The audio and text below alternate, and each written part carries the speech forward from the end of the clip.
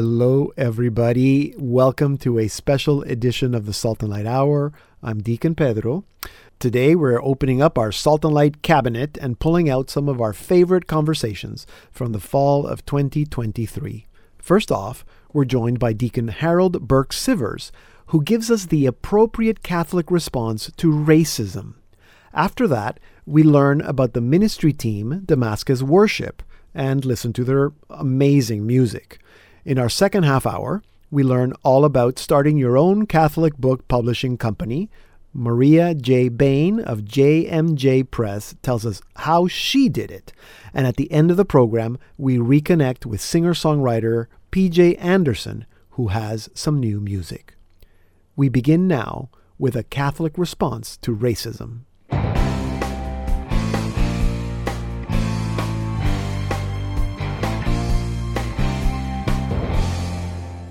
It's often that we hear the word racism being thrown around. Some of us have been called racist. I think we all instinctively know that racism and Christianity are not compatible. We may even agree that racism is sin, but most of us do not think of ourselves as racist. Still, most of us are not actively doing anything against racism. Deacon Harold Burke-Sivers argues in his latest book, Building a Civilization of Love, that we need a Catholic response to racism. To learn more, I am now joined by Deacon Harold Burke-Sivers. Deacon Harold, welcome back to the Salt and Light Hour. It's good to see you. Thank you. It's great to be here. Thank you so much for having me. So there's so much that I want to cover with you, so I'm going to just jump right in. What would you say is the difference between racism, prejudice, and bias? Okay. I'm glad you're asking that, because part of what we're not doing in this discussion are making distinctions.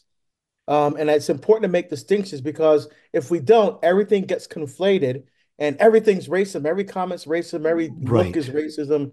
So that's what I do in the book. I make distinctions. So prejudice is making a preconceived notion about someone, not based on any subjective or objective knowledge or experience. Okay. All right. And racism is prejudice with the added dimension. The reason why I say this, or the reason why I believe this, is because I believe that my race is superior to your race. Right. So that's racism. Okay. And bias is where you favor one particular group over another. Okay, right? I see. So let me make a thing. So, for example, a few years ago at a parish mission, someone came up to me. They found out I went to Notre Dame. They said, "Oh, you went to Notre Dame? What position did you play?" Mm-hmm. Now, some people would hear a statement like that and say, "That's racist. That's racist." Yeah, no, yeah. It was prejudice, but not racist. Well, right. Why? Because he looked at me. He goes, "Okay, a large." Man, plus Notre Dame equals football. Yeah. When the fact is, I never played football in my life. If you put pads on the floor, I don't know what to do with them. I went on an academic scholarship. So when he found that out, he was embarrassed. Oh, Deacon, sorry. So it was prejudice. He based it just on a presupposition without any knowledge or experience. Yeah. If it would have been racist, he would have to have meant when he said it. The reason why I just said that is I believe that people that look like you aren't intelligent enough to get into a school of that caliber academically. And the only way someone like you can get to a school like that is with athletics. Yeah, I get it. That would have been racist. I understand. But that's not what he meant when he said it. No. Unless we make those distinctions, then we'll never get anywhere. We'll never move the bar forward in helping to really defeat the sin of racism. Would you say that there's a distinction then with having prejudiced or racist thoughts and actual racist behavior, especially when we talk about sin? Sure, and that's what why a lot of people have some fear. So, for example, where do these prejudices and racist attitudes come from? They're not innate. In other words, we're not born that way, which is one of the things that critical race theory says. We're innately racist. Yeah. And that's not true. Why? If you see little kids, and let's anecdotally, if you see little kids playing on the playground, 3, 4, 5 years old, they're they're just kids playing. They're Yeah. not saying, I'm not going to play with you because you're Hispanic. I mean, you don't Yeah. hear that Yeah. from Yeah. them. Yeah. They're Yeah. just kids playing. What happens over time, they look at social media, they look at movies and television and jokes from their parents and all these different influences. They begin to see, people as stereotype, and without any personal interaction with someone of that race, you begin to believe that what you're seeing and what's being portrayed through those different media are actually true. Uh-huh. And you begin to believe this. So you start to internalize those things. So and someone said, I don't, whenever I'm around black people, I just get scared. Well, why? I mean, you're not looking at an individual person, you're looking at just grouping everybody together Mm-hmm. as a race. And where does that come from? Because you see things on television, because of all these different factors, you Right. begin to put people pigeonhole people into Yeah, in certain categories. paradigms. Yeah. And that's a problem. Yeah, you mentioned critical race theory, and I know it's a complicated topic, but here in Canada, it's like people are talking about it, especially in the schools. Can you give us kind of the highlight and maybe why it's problematic? Yeah. So when I wrote this section of the book, I wanted to be fair. I said, look, everyone's saying that critical race theory is bad, it's horrible.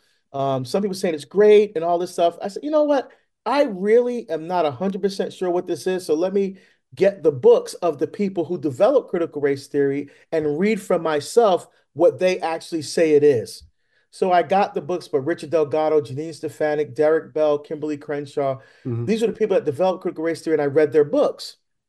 And the more I read, the more I began to think, this is not really going to help us in this discussion of race. Why? For example, in their definition of race, um, race is an intellectual kind of hypothesis, Mm. right? In their way of thinking. So, in their understanding of race, race is not about um, this person is Hispanic, this person's African, this person's Asian. Asian. It's not about that. It's a social construct Yeah. where the predominant racial group exercises dominion, authority, and control over the Hmm. other groups. Hmm. Hmm. So for them, it's a social construct. It's not, not about biology. Yeah, It's it's not not a about physical trait. culture. Yeah. It's like that doesn't sit right. And when you look at the evolution of how critical race theory came to be, that came from critical legal theory, which came from critical theory, which came from Marxism.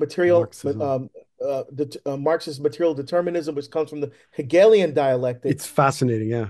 Yeah, and that sounds complicated, but when you trace it, basically, what Marx and Freud did, they took the Hegelian dialectic, which says you have a thesis and an antithesis, and the tension, conflict, and struggle between thesis and antithesis leads to a new synthesis. Yeah. So they did that with soft sciences like psychology and sociology and those things, and then Marx and Engels developed communism from that, socialism. So Yeah. you have the proletariat, so you have the bourgeois, and a tension, conflict, and struggle between those two lead to a new synthesis, Hmm. which is socialist communism. And Yeah. so that same hermeneutic or that same interpretive understanding is the problem with critical race theory. The way they see change happening through the social construct is tension, conflict, and struggle as a way to make change, affect change. Right. That's not the gospel. That's not the Catholic faith at all. No, and that's the one thing that I should have pointed out. And I appreciate this that your book is very much rooted in Catholic doctrine and the gospel. I think that you would agree that we should do everything we can to end racism. Absolutely. Why do we need a Catholic response to racism? Is that the only way to end racism? Well, here's the thing. The Martin Luther King's response, I thought, was absolutely spot on. You think about it. At that time, in the midst of Jim Crow, in the midst of basically legal racism, Hmm. in the governmental structure of the country, how was Martin Luther King, a preacher, able to break down barriers between black and white and liberal, conservative, and Democrats and Republicans and all these groups to bring people together under this one cause? What was his foundation? The gospel, Mm. right? So when he was killed, there was this void, this emptiness, this chasm. And we see a lot of individuals and organizations today trying to fill that chasm and that void with, on the outside, it says racism, but really is a Trojan horse. On the inside is a whole other agenda, which has nothing to do with race, but they're using this as an opportunity to push another agenda forward. So the Catholic response is to avoid all of that, uh, avoid a government response, avoid a societal response, and go back to the gospel of Jesus Christ. And that begins by seeing each other the way God sees them, seeing the image and likeness of God in every single person, especially the person standing in front of us. And that's why we get to your title, Building a Civilization of Love, which makes perfect sense. Deacon Harold, thank you so much for, for all the work that you do. I know you're a busy guy. Thank you for, I don't know where you found time to write the book. Sounds like you had to do a ton of research. But thank you for sharing a little bit of that with us. And I hope that our listeners are going to be intrigued enough to go and get it. Well, thank you for having me. It's been great to be with you today. God bless. Deacon Harold Burke-Sivers is an author and speaker. His latest book, Building a Civilization of Love, A Catholic Response to Racism, is published by Ignatius. Here now is Damascus Worship with Hail, O Queen, from their Hail, O Queen project. Hail, O favored one, mother of the sun. To you God has come, the Lord is with you. You are full of grace, you are heaven's gate. Throughout every age we honor you. Hail, O, hail, O Queen, Mother of God, Mother of me. Hail, O Star of the sea, Vessel of peace. Hail, O Virgin bride, beauty is yours, love is your life. Hail, O bringer of light, moon in the sky. Hail, O, hail, O Queen.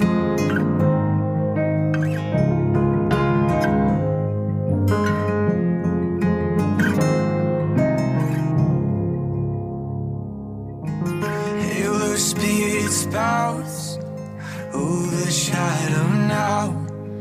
Breaking through the clouds, the Lord is with you. They're made of the King, beyond echoing. With every living thing we honor you. Hail, O Queen, Mother of God, Mother of me. Hail, O Star of the sea, Vessel of peace. Hail, O Virgin bride, beauty is yours, love is your life. Hail, O bringer of light, moon in the sky. Hail, O, hail, O Queen.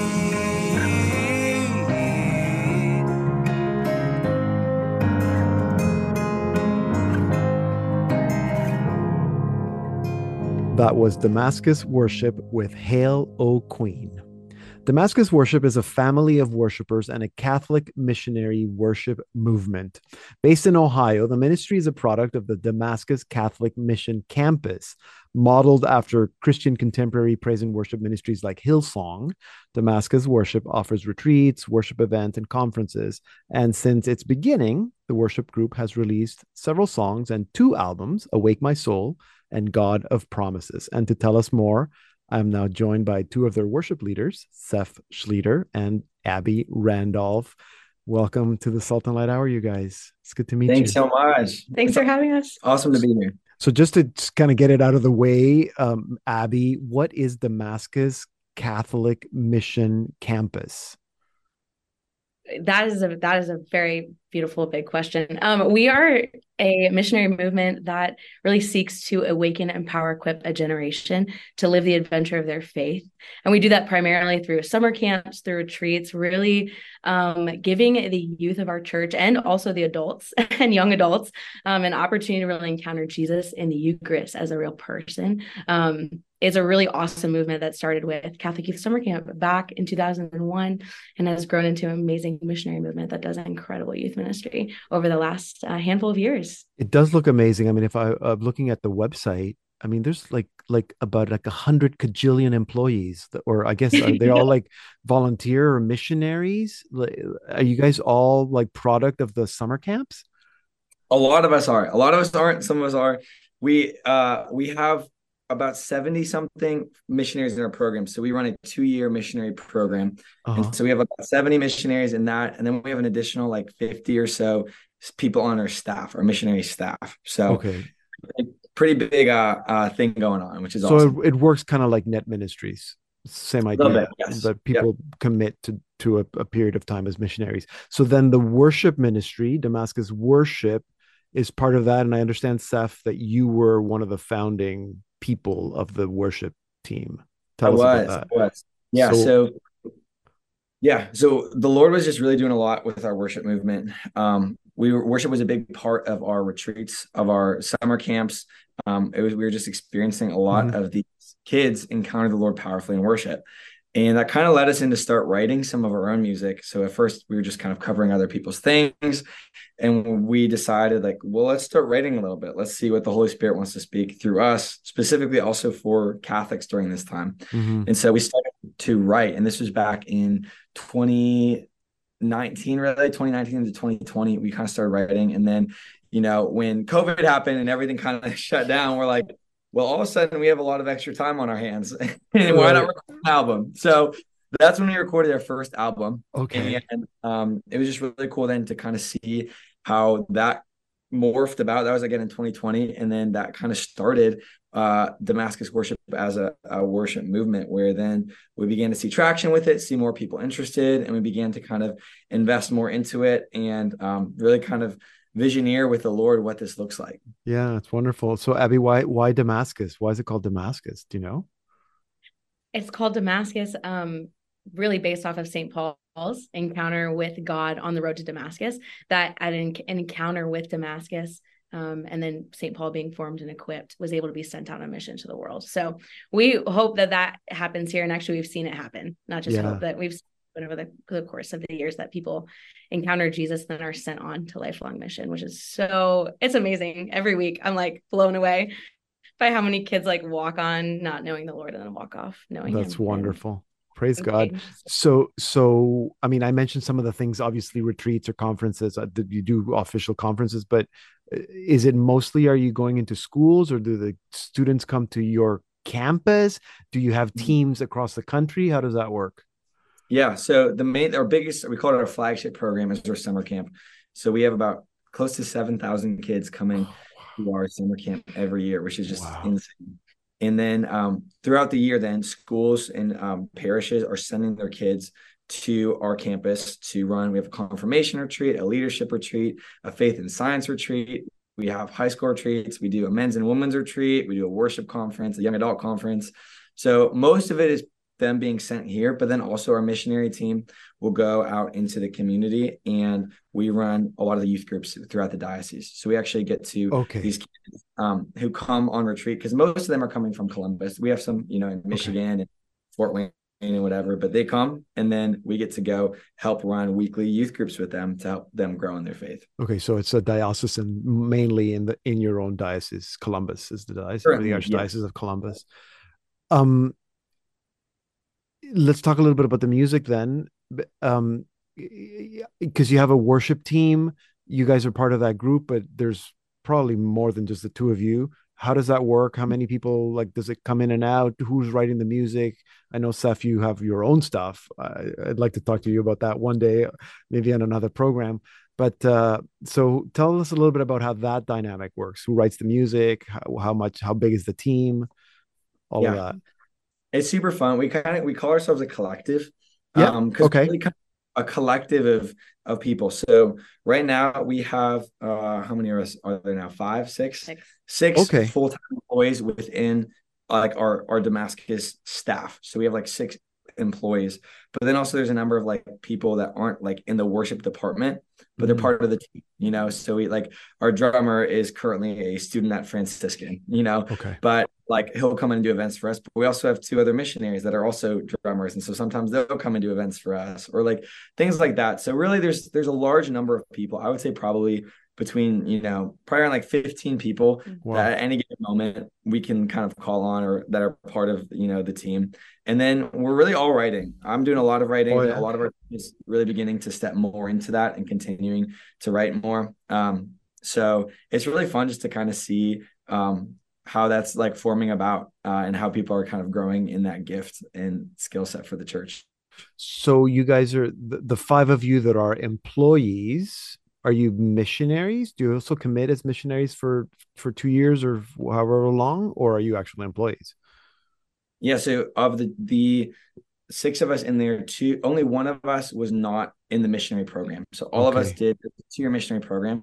And then there's an opportunity to come on what we call our missionary staff, which is kind of like it's like a you're an employee, and quasi you're still a missionary. Yeah. Okay. So you're I still see. doing a lot of like support raising and raising your salary, and, just kind of having a little odd work hours sometimes, but then it's also a little more of like a stable actual like position, and Damascus becomes like a support partner for you. So there's a whole system. But the 6 of us are all now missionary staff. So we're on staff on the team. So those 6 of you that are on staff, part of your job, I guess, like you'd show up to work in the morning and it's like, okay, let's write some songs. Like, let's record. Yeah. Today we're going to record. Like, is that part of your job?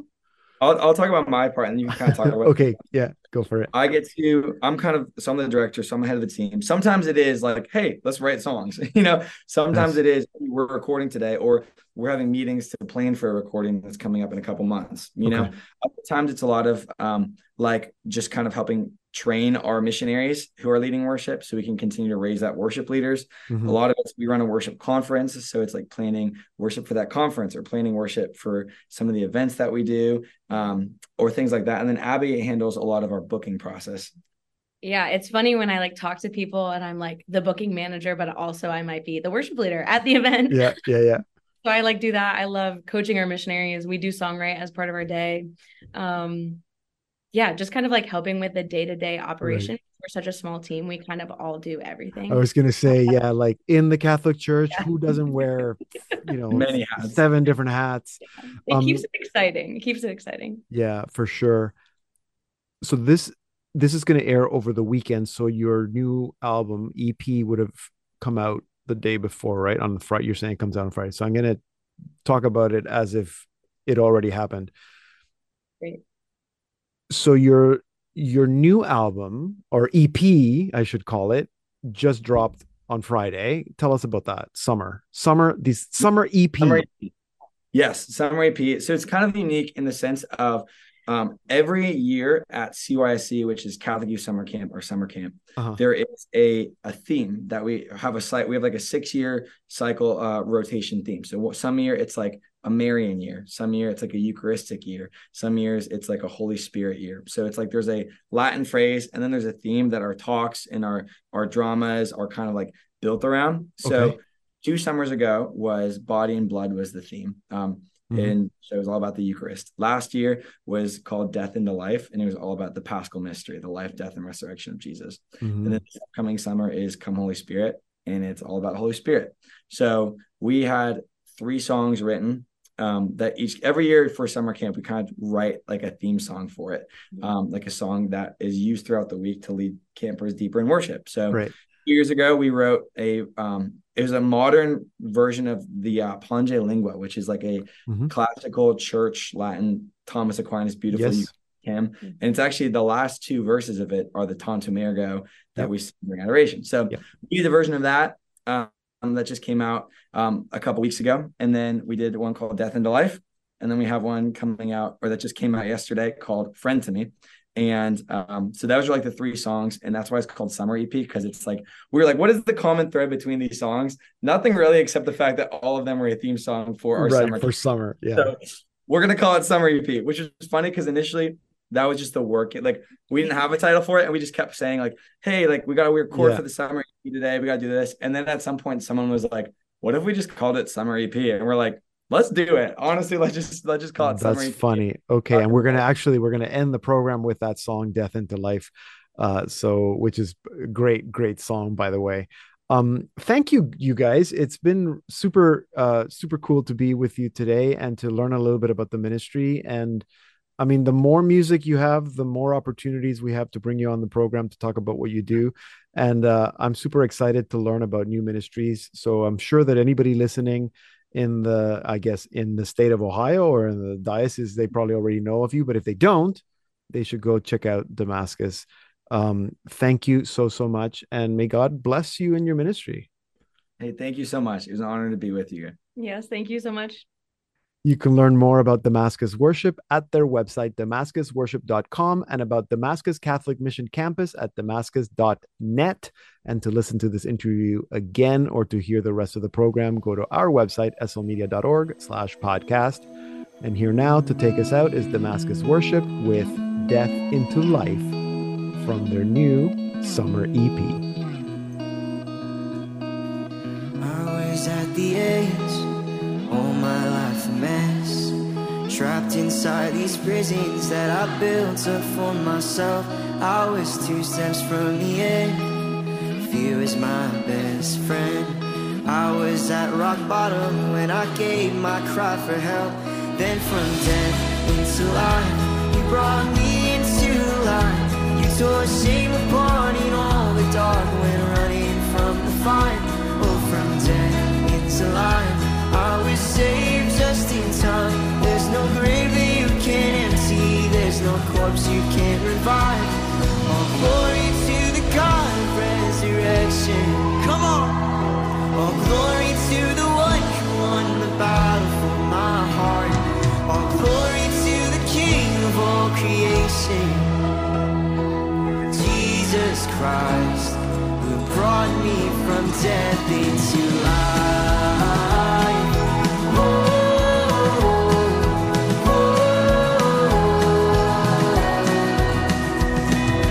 Now my heart is free, brand new history. I have endless gratitude for endless victory. You left nothing incomplete, no fear left to see. When you trampled sin, you said no sin has hold on me. Because from death into life, you brought beauty from the night. All the lies I fought are dead and gone when I look into your eyes. Oh, from death into life, goodbye blindness, hello sight. The war's already over and I picked the winning side. All glory to the God of resurrection. All glory to the one who won the battle for my heart. All glory to the King of all creation. Lift him up, Jesus Christ, who brought me from death into life. Oh,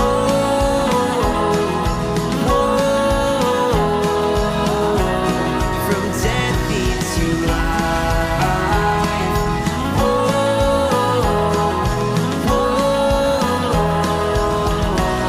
From death into life. We're listening to the worship team of Damascus Worship with Death into Life from their summer EP.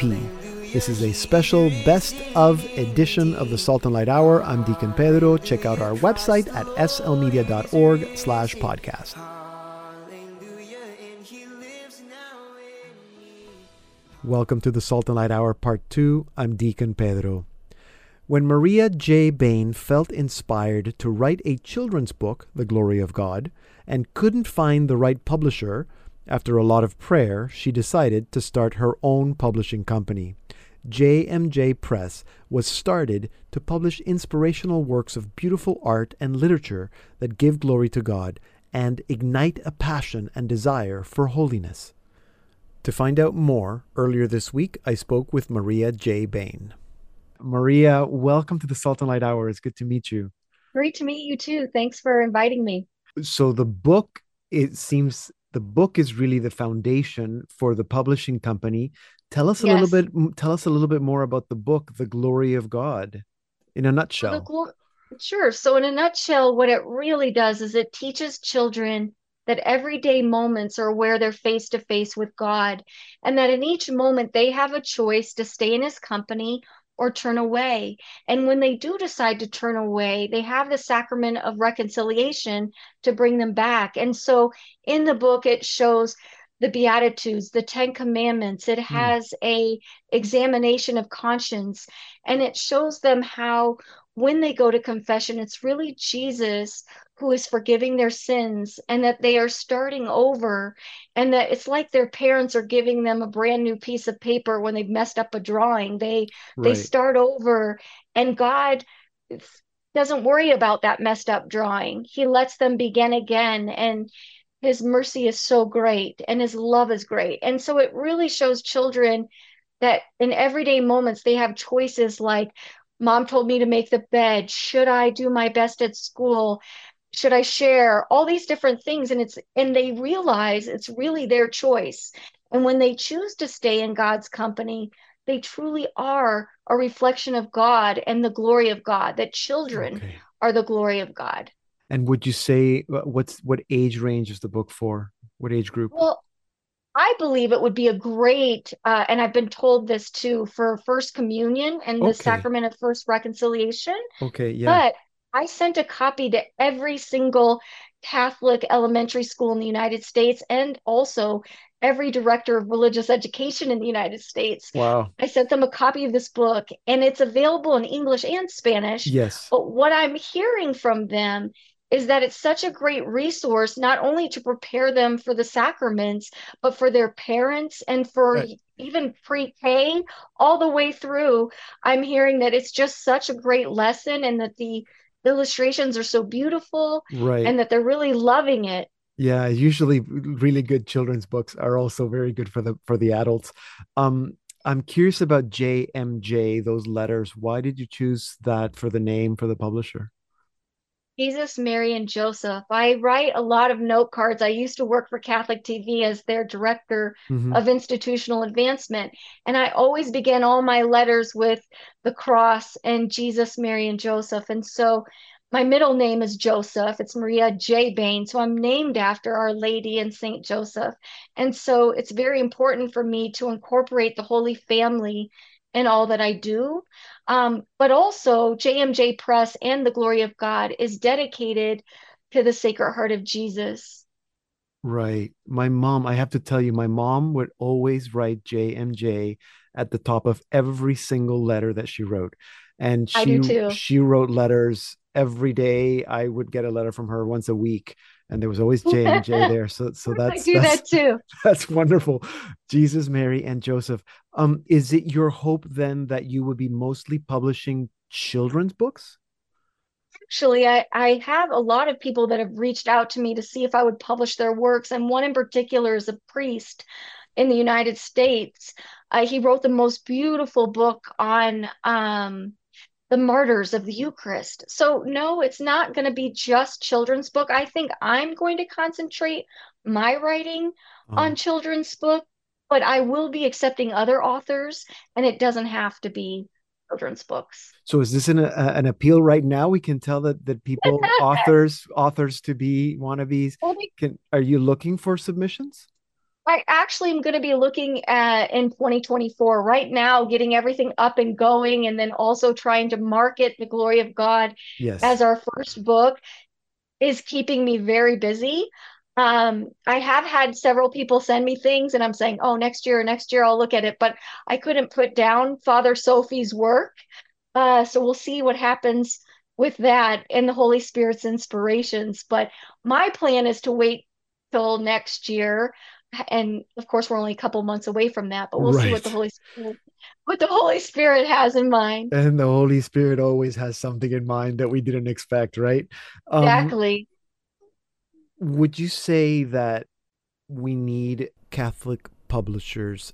I mean, Catholic publishers publishing Catholic books that are not just the classics, I mean, Catholic books. Yes. Why? Well, not just Catholic books, but well-written, beautiful Catholic books. Because I think one of the things that inspired me with JMJ is I had read this prayer that the glory of God, you experience it in all nature and literature and art. And so I really love how Bishop Barron always incorporates the beauty of art in Yes. Catholicism. And I feel like that's very important to do because our faith is so beautiful. And that's why, with the stories that I publish, I really want that beauty to shine through, not just in the writings, the illustration, the cover page, the art. I want everything to reflect the beauty of Catholicism and the beauty of God. Hmm.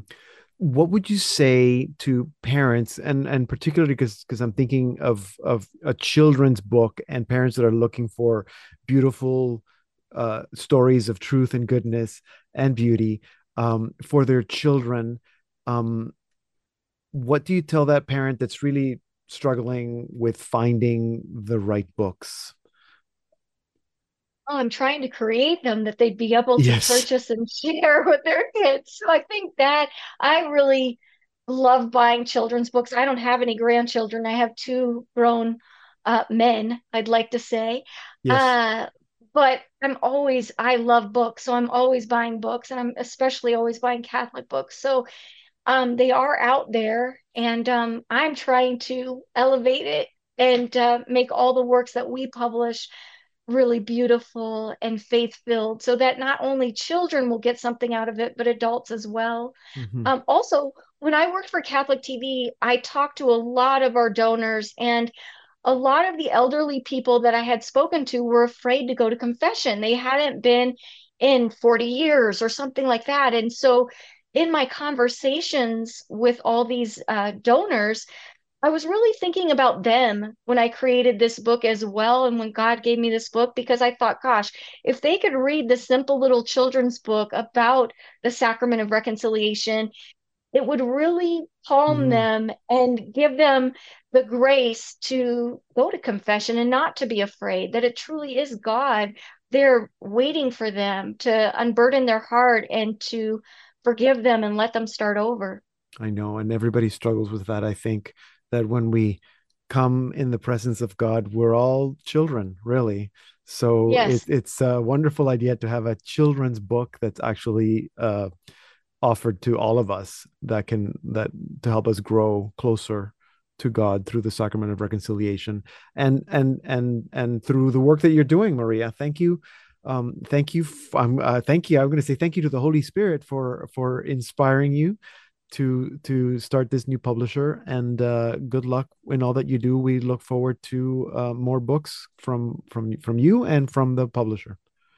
Thank you. God Um, bless you. yes, you too. Thank you. That was a conversation from earlier this week. Maria J. Bain is the founder and president of JMJ Press. You can learn more at jmjpress.org. And here now is our featured artist of the week, PJ Anderson, with his new single, Heart Healer.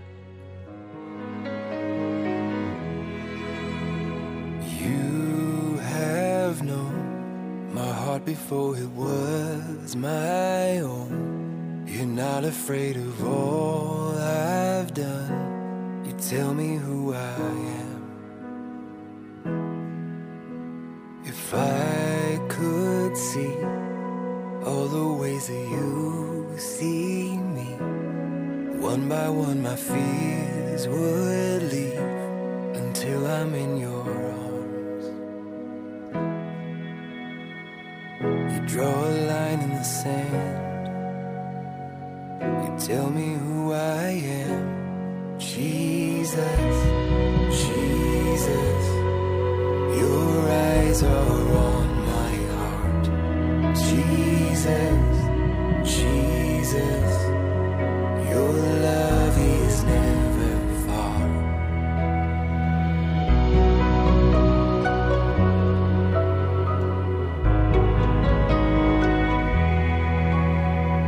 You have been a light that shines when life grows dim.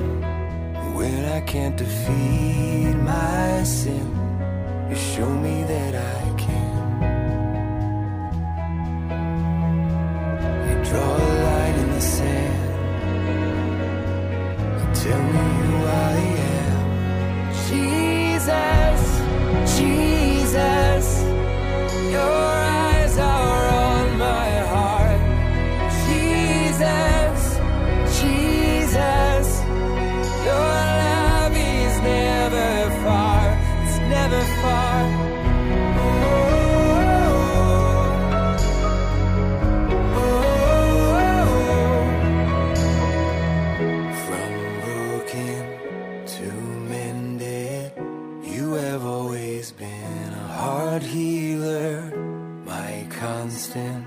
defender.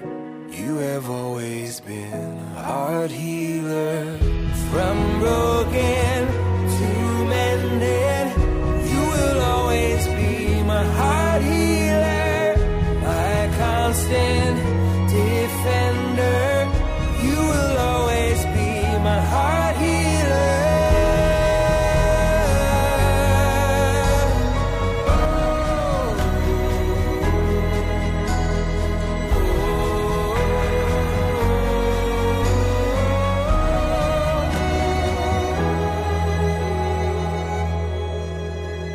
That was PJ Anderson with his new single, Heart Healer, and singing with PJ on that track is Sarah Kroger. We last spoke with PJ Anderson in March 2019 when he released his last album, Light and Dark. But we had met PJ after World Youth Day Krakow in 2016. For a few years now, PJ has been leading worship once a month for an event in Nashville called Summit. He also has been writing, recording, and releasing singles that will end up as an album titled Heart Healer. And so to tell us more, I am now joined by PJ Anderson from his home in Nashville. PJ, it's good to see you. Welcome back to the program. Yeah, it's great to be back. Thanks for having me. So what have the last couple of years been like for you guys? I became a homeschool teacher for that. Right. And it was actually really great. It was difficult at times, but it was great. Yeah, it was a great. Yeah, most people. Yeah, was it great for you? Was it great for your kids too? Yeah. I think it was. Yeah. You know, I think they did learn a lot. I didn't think I could be a teacher, but I did it, and I think they did learn a lot. And then just was writing a ton and wasn't traveling much, so I just didn't. You know, before that I was on the road a ton. Yeah. And it's finally back. And so back out playing music with solo stuff and with my band and putting out new songs as well. Feels really great. Did you miss the traveling and the touring, or did you find that COVID was a good opportunity to kind of reset and maybe not redefine, but sort of rethink your ministry? Definitely both and. Yeah. It was really great. I mean, I definitely realized I hadn't really been home much on Saturdays in like 10 years. Yeah. You know, and I mean, obviously I was home on some Saturdays. I wasn't gone and booked all the time. Right. But yeah, it's a lot. Yeah, I was gone a lot. And so it was a good reset. We were lucky that, you know, we were all safe and healthy. But it was a good reset, but I also miss traveling and you can only do those online worship things. That was like the worst. You can only do so many. I could only do a few of those. I couldn't. Yeah. Some people really excelled at those, and I was just like, I can't. I really like count on interacting with people. Yeah, of course. You know, Enneagram 7 and like ENFP, like extreme extrovert. So it was tough doing those concerts, but it was a good reset. But it's also reminded me too, like I love what I get to do, and I feel like it is a calling. Yeah. And then there's those darker times where the accuser that is putting in your head, like, nobody wants to hear from you again. Like, it doesn't matter if you ever go back out. And then I go back out and it's like, oh yeah, that's God made me to do this. Yeah, of course. I enjoy it and I love it. And it's good to be back. Yeah. Did you find that it was also a fruitful time? Like a lot of the songs that are coming out now, did they come out of that period of time? Yeah, some of them did. Some of them I'd written like right before. Yeah. Some afterwards. But yeah, absolutely. I mean, definitely lots of time to reflect and lots of new experiences during that time. So I was looking at your website, of course, getting ready for this, and I read something that I don't think I had picked up from you before, that you're at home writing worship music for the church. And not to say that I didn't think that your music was your typical worship music, but it isn't. What do you mean by that? I mean, my first experience playing guitar was, I probably said this on the show before, learning from a nun and then playing in school masses and then playing in the worship band at my church. Actually, before that, I think I started playing in like, Grateful Dead, Fish, rock cover bands. In bars and in college, and then started coming back to the worship and at my church when I'd be home summers and after college. And I don't know. I mean, I was in a band that it was pop Americana and life and love songs and heartbreak and, sometimes a little too depressing, but sometimes not, just life and love. And I don't know. I feel like a lot of times the songs I was writing is like kind of pop songs were more like of heartbreak. And I feel really blessed to have the most amazing wife and kids. And so I find I want to also get to that space of writing, uplifting love songs as well. But I think it's more, I've just found that home writing songs for the Lord, and songs that help me pray. Because I think that's a place I need to work on, praying. And I feel like I pray the best when I sing. And so hopefully I can write songs that can help me pray. And then in turn, hopefully other people can pray with them as well. And that's what I see. That's what I mean when I count on that engaging with the crowd and with the congregation and with people. I just posted something the other day about one of my favorite things to do is sing and lead worship, but also step back from the mic and hear others pray. That's so beautiful. And writing songs, I think it's a really cool thing. I mean, I'm friends with some people, some songwriters who have songs and hymnals in Catholic churches all over, and I think that's a pretty cool, I don't know if legacy is the right word, but just a cool mark to leave on the world, like a song that might be for hundreds of years after I'm gone. Absolutely. Pray with. So. Absolutely. Yeah. And I was going to say that you're not just creating music that helps you pray, but you're helping others pray, which is, I guess, what it's all about. And why you would have, like that monthly worship evening summit that you started with your wife, with Rachel.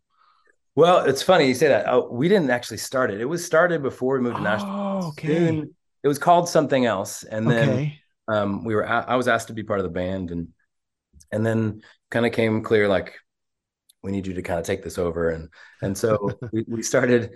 My wife is like a marketing whiz, so it helped with marketing and with I mean, small things, nothing big, but just getting the word out and spreading the word. And then I was in charge of music and the band, and we kind of rebranded it, changed the name to Summit, started doing this night. It's like a worship night in the round, so the band's in the center, and then everyone sits around us or stands around us. Okay. And we all sing. So it's like you're all part of the band. You're I love it. Together singing and worshiping, and we have some music. 30-40 minutes of music. When we did that in the round thing, it really changed the engagement. Like, people, I can imagine. We were up on a stage before, it was like, this is a concert, we're going to listen, and wasn't the point. It was, let's do this together. So really changed the engagement and excelled that. And then after music, a little talk, and then we have adoration and reconciliation, sometimes with music with the whole band. Sometimes we do it in the same room, sometimes we go to a church. Wonderful.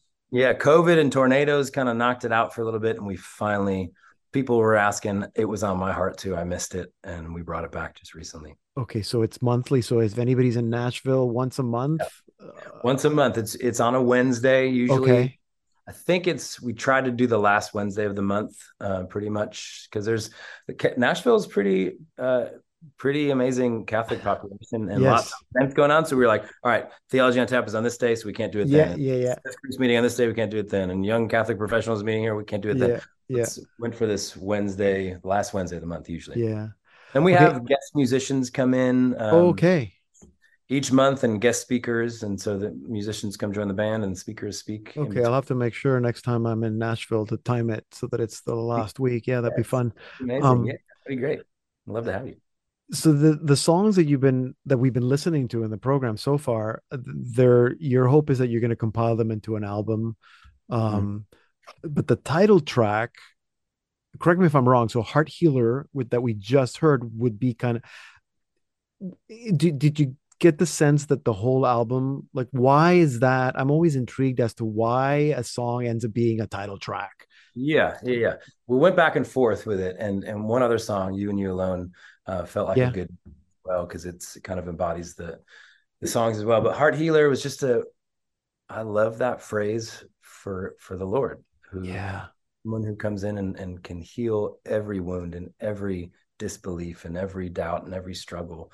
And it's, I wrote it with good friend Sarah Kroger and her husband Dom Qualia and Andrew Laubacher as well, another Catholic musician. And we base it on that gospel of Jesus drawing the line in the sand in front of the woman who's about to be stoned.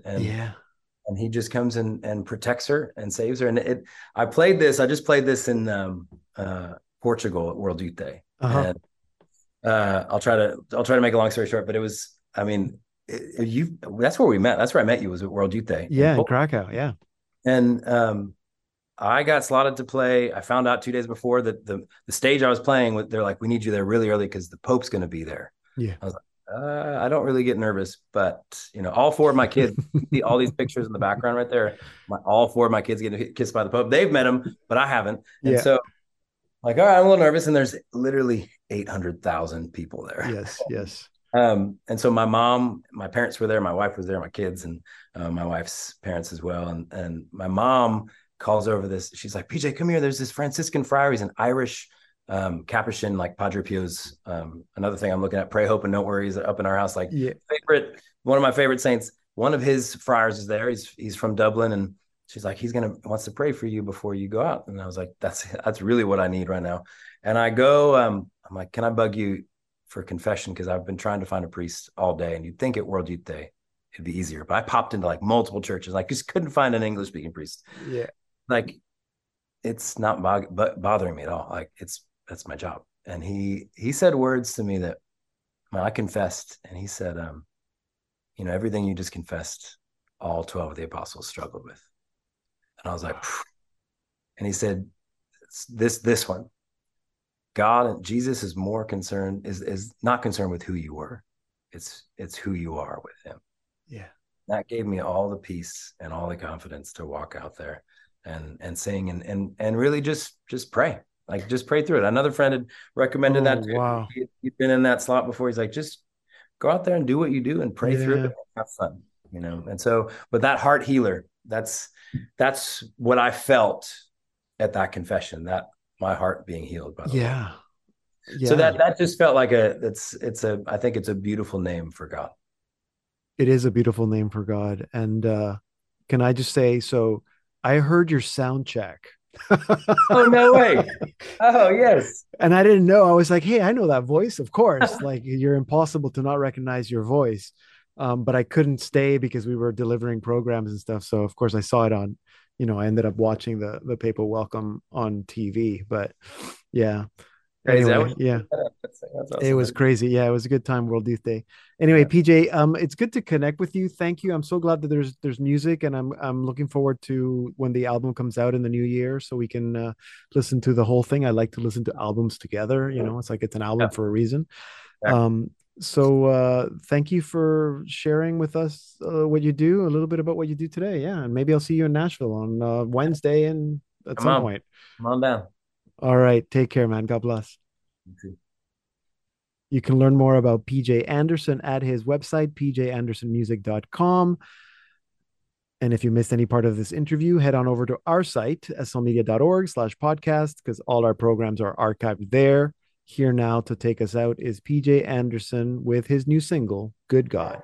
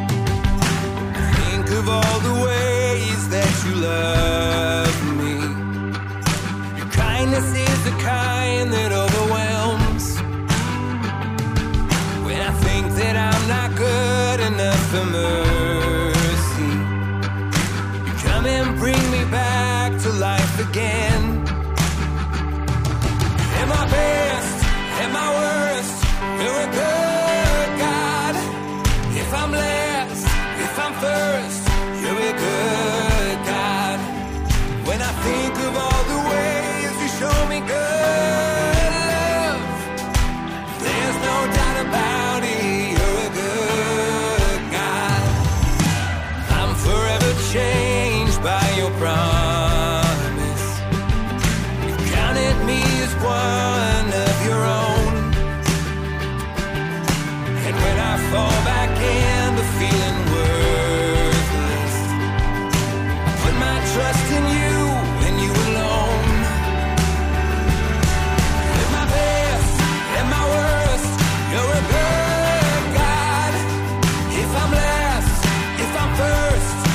good God.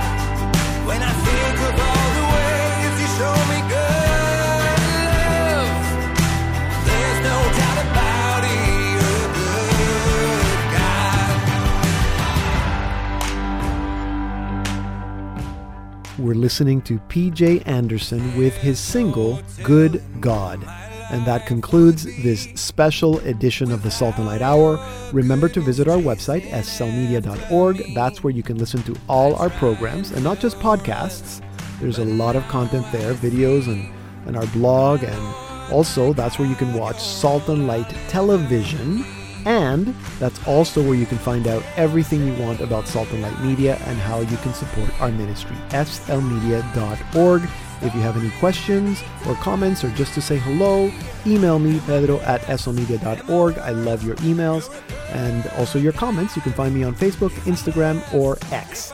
Thank you for being with us today for this special edition of the Salt and Light Hour. I'm Deacon Pedro.